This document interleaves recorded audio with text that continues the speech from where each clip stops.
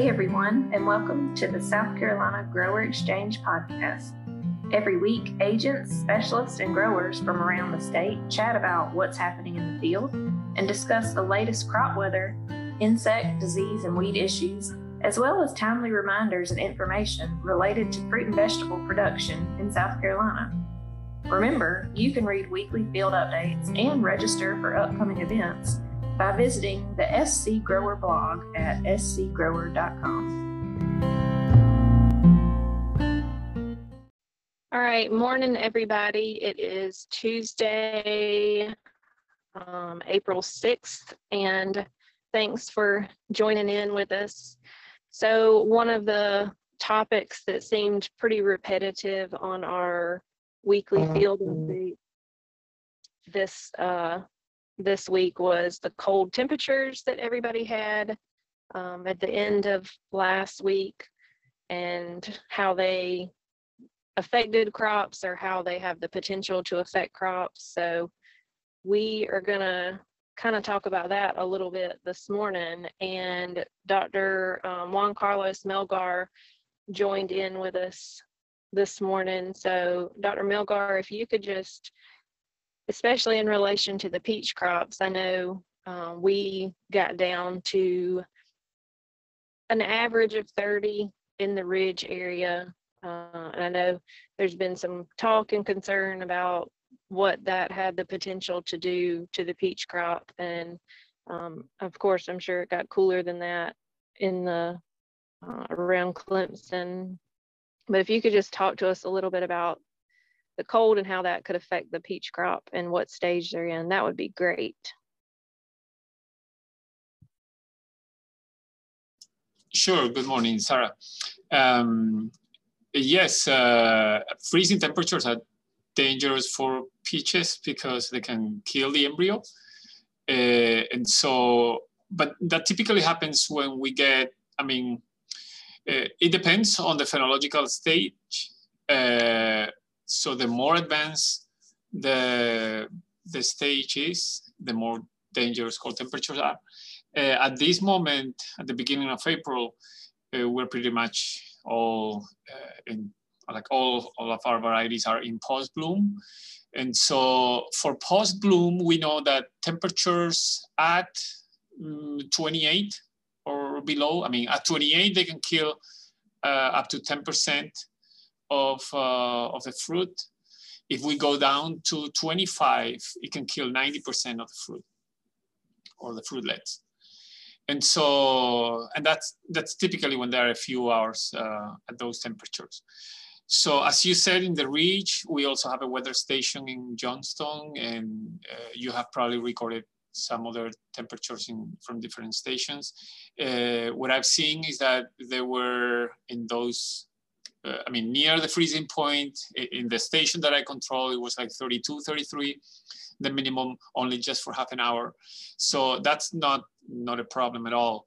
And even if we get down to 28, again, it would kill about 10% of the fruitlets, which at some point, at that point, it can even help a little bit with thinning, because those fruitlets will drop and you'll need to do less thinning.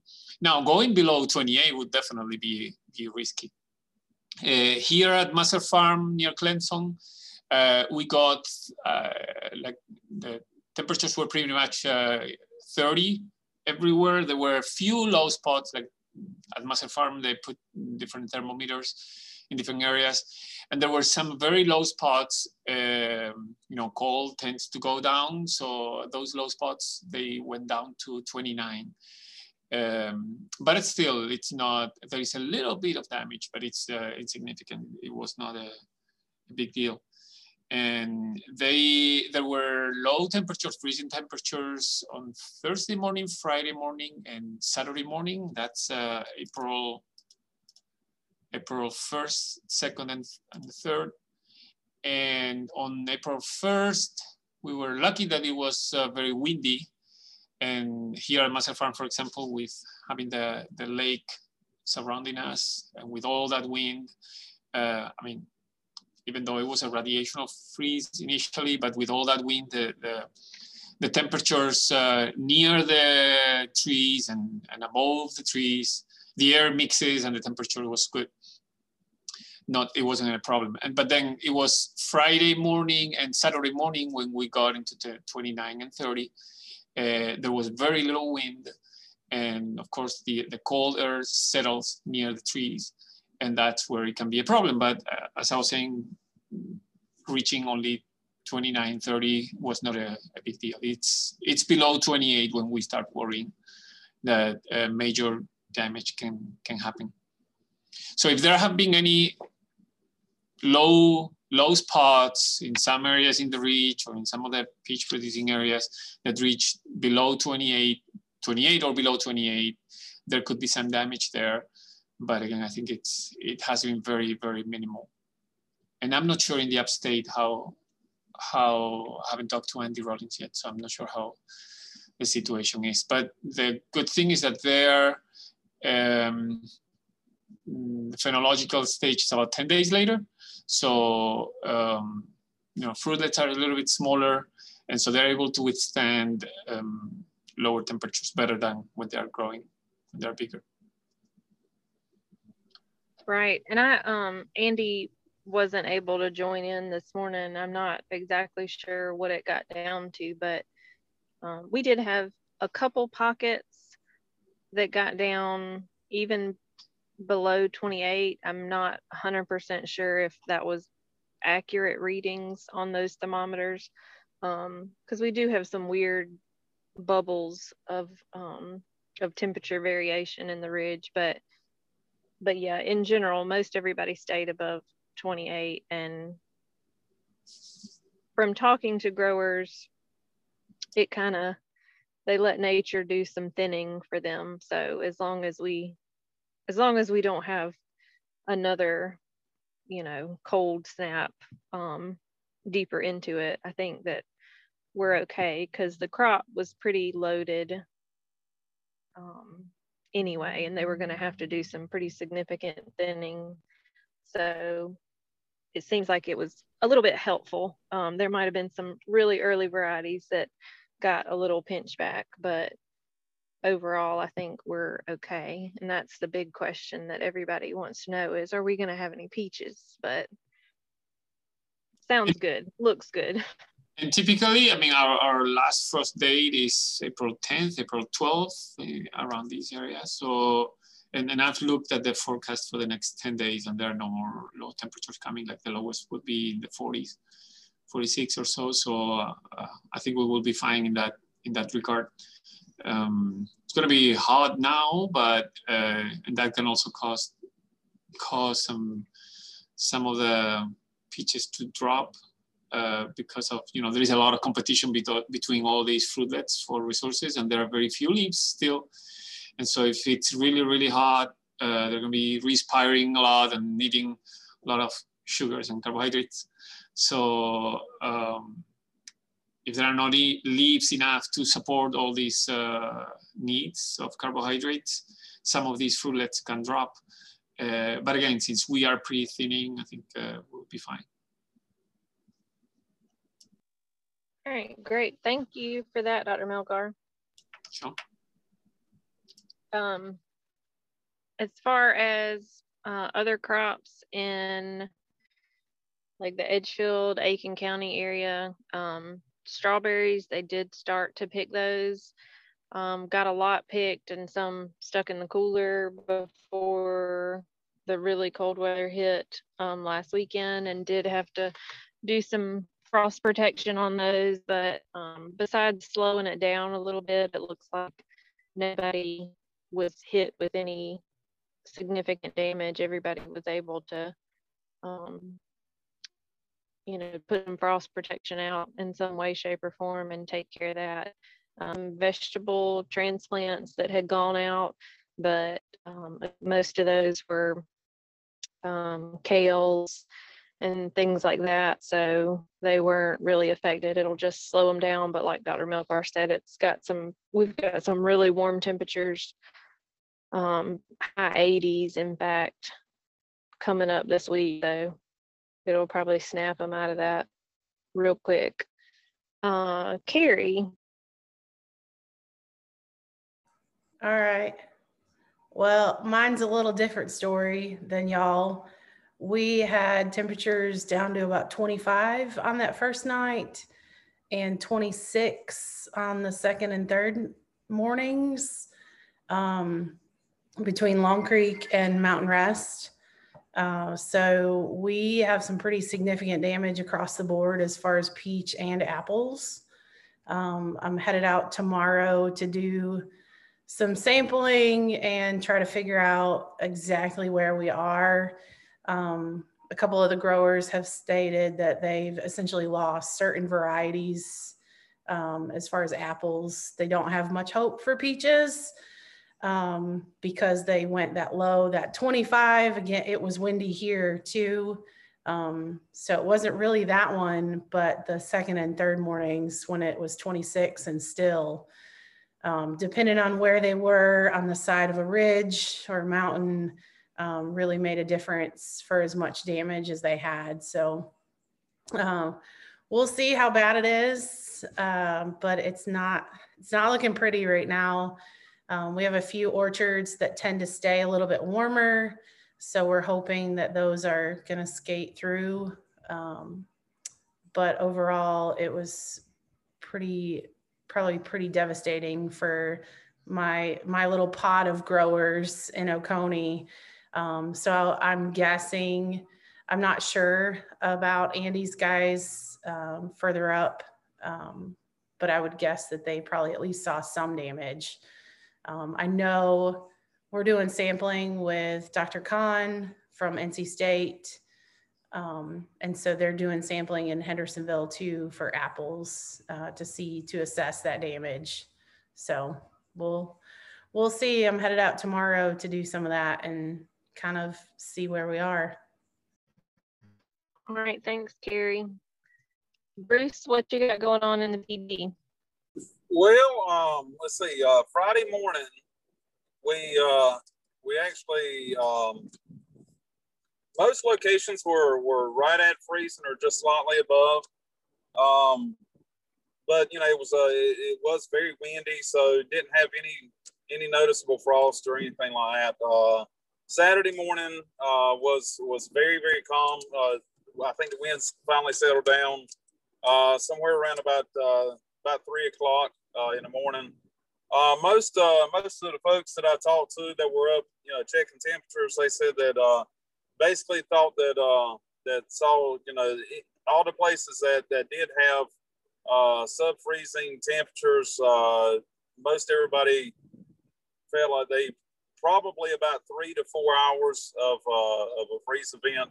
I think most of the temperatures that I saw were like 28, mostly inland. To, you know, there were some, you know, 34, 35s, you know, much closer to the coast. Strawberries, most everybody had their strawberries, you know, wrapped up, covered up.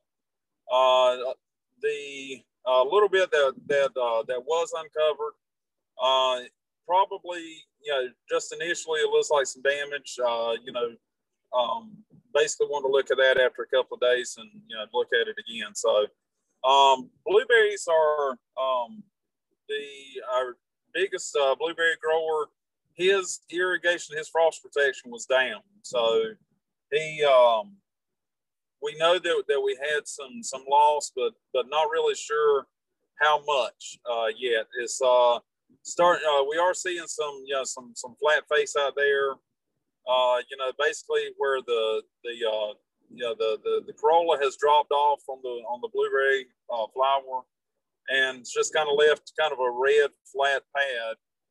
You know, and it'll take a few days to really be able to tell, you know, what we're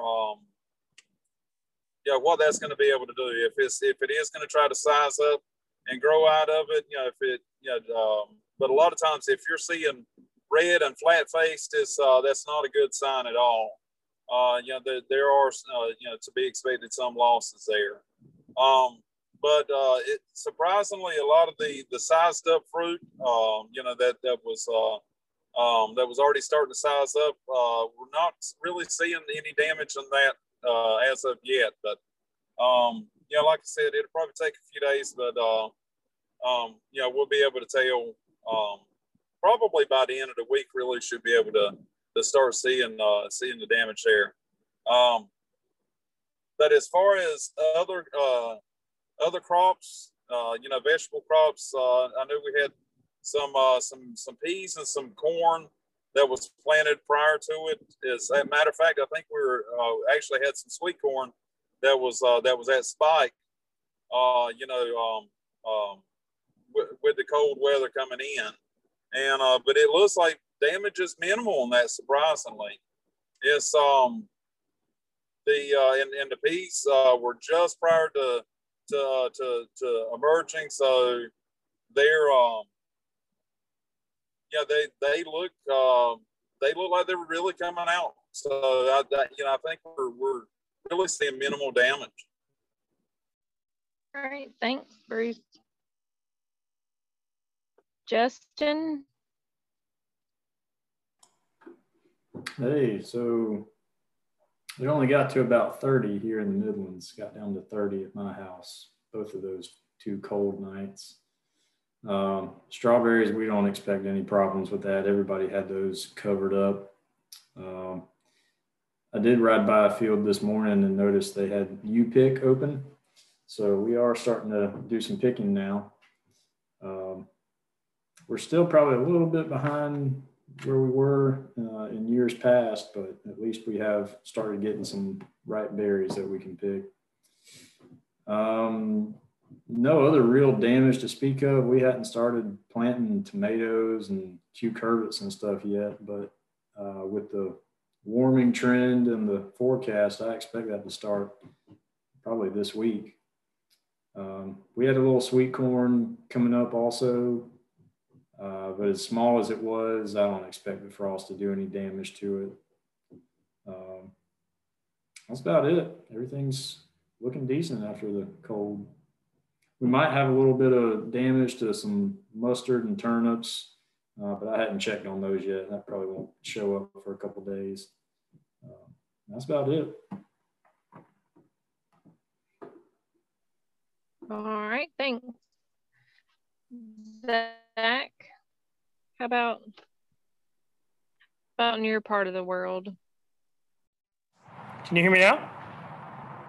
All right, good. So we have a weather station here in Charleston at the research station.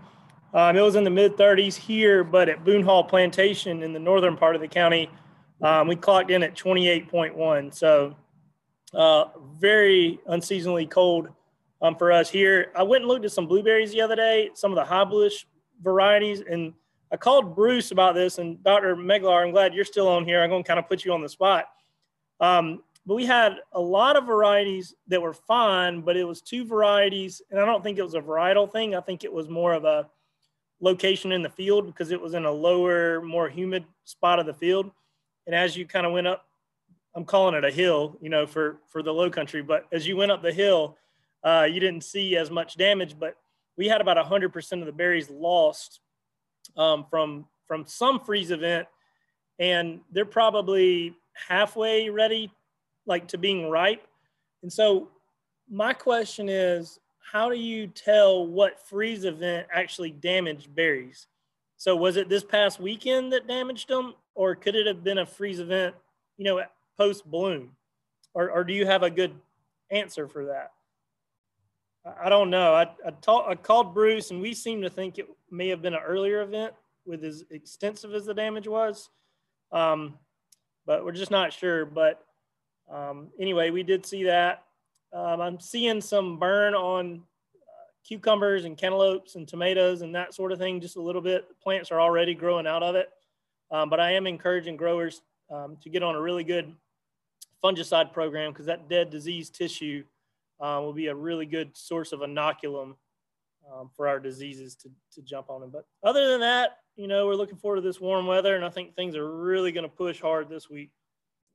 Hey, Zach. Hey, Bruce. Something I thought about this morning, about the damage to the blueberries. I know you said that as far as it was the same variety that was down at the bottom versus sort of up a little bit. Mm-hmm. Is the fruit the same size? Yes. Okay. Well, then I didn't even think about that. If the fruit is the same size, it may. Chances are it was actually from this past cold event, because I guess I was kind of racking my brain, and I said, well, if it was from a prior event, and it was just getting to that point to where the fruit was sizing up, that there would be a noticeable difference in the size of the fruit. With that cell and tissue expansion, the damage would show. I mean, that damaged fruit would not size up. So now, here, I guess, sort of, thinking about that, and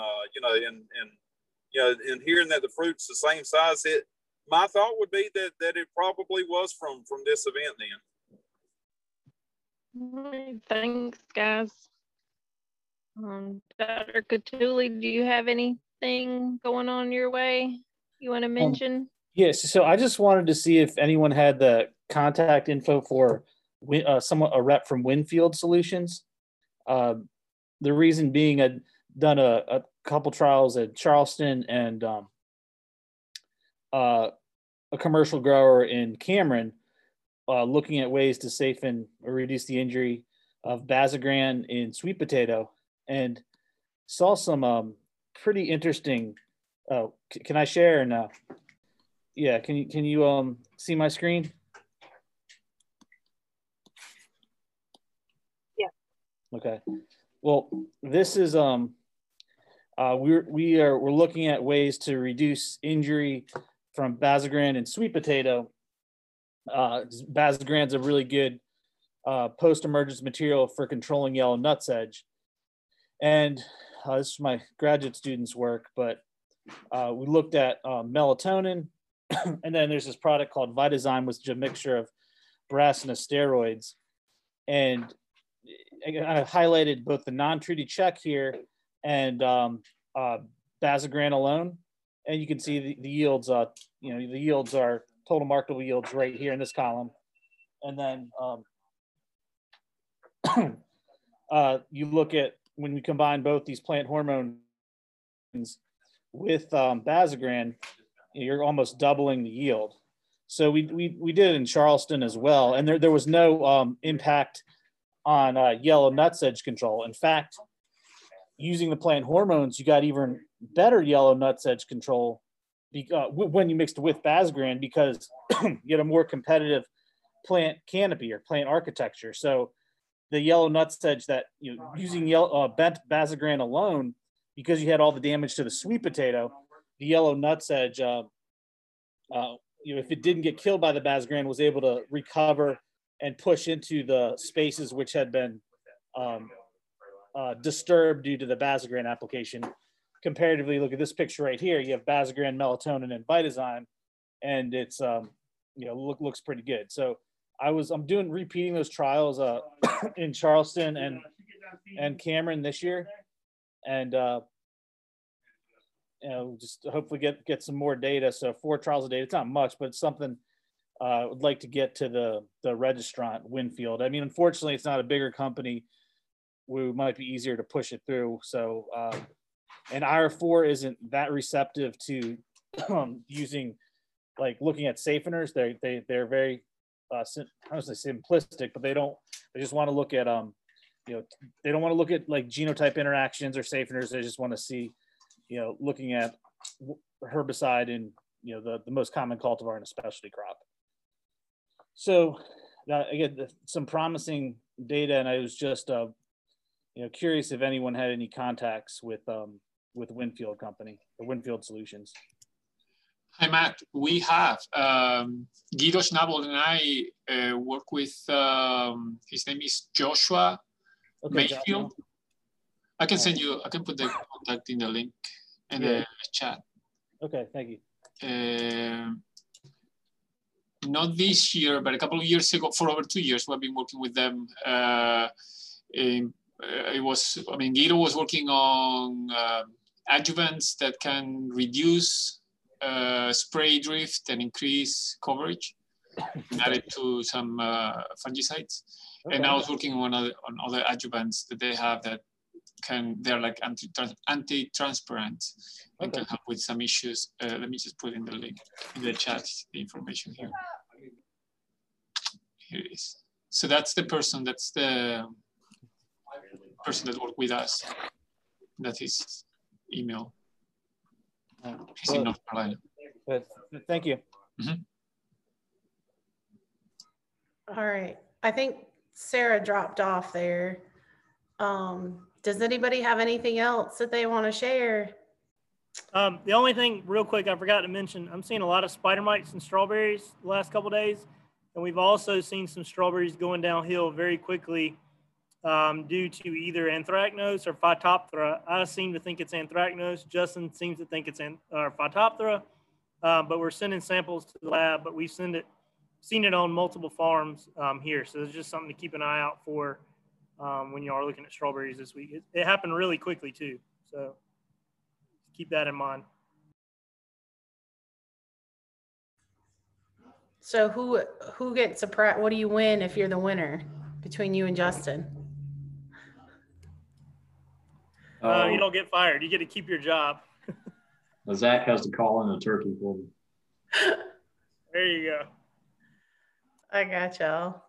All right. I see Sarah, but it says she has no mic. So if anybody else has anything left or anything else to say, if not, I think that wraps it up for this week, and we hope you'll join us next week. We'll see you. Thank you. Thank you. See you. Bye, everybody.